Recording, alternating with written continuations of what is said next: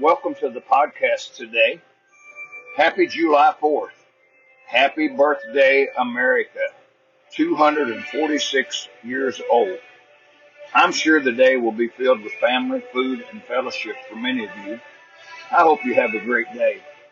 On this day in 1776, a group of men approved the Declaration of Independence from England. That was 246 years ago. These men signed it knowing that it was going to cost them. Read about what happened to many of the men that signed that declaration.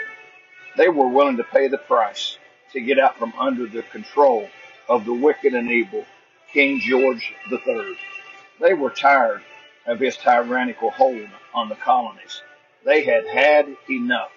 By the way, let me ask you, on this day that America celebrates its freedom from England, are you free?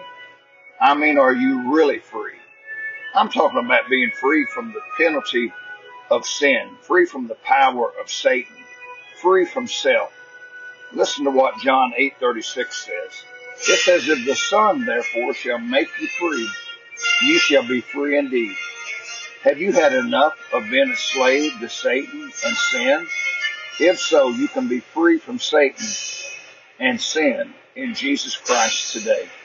Many that live in America, the freest country in the world, are still in bondage, and they don't even realize it.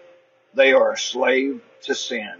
Today, if you're still in bondage, call on Jesus to set you free. He has already paid the price. All you have to do is accept it. Happy 4th of July, but an even more happy independence from sin if you've been saved. May God bless you today.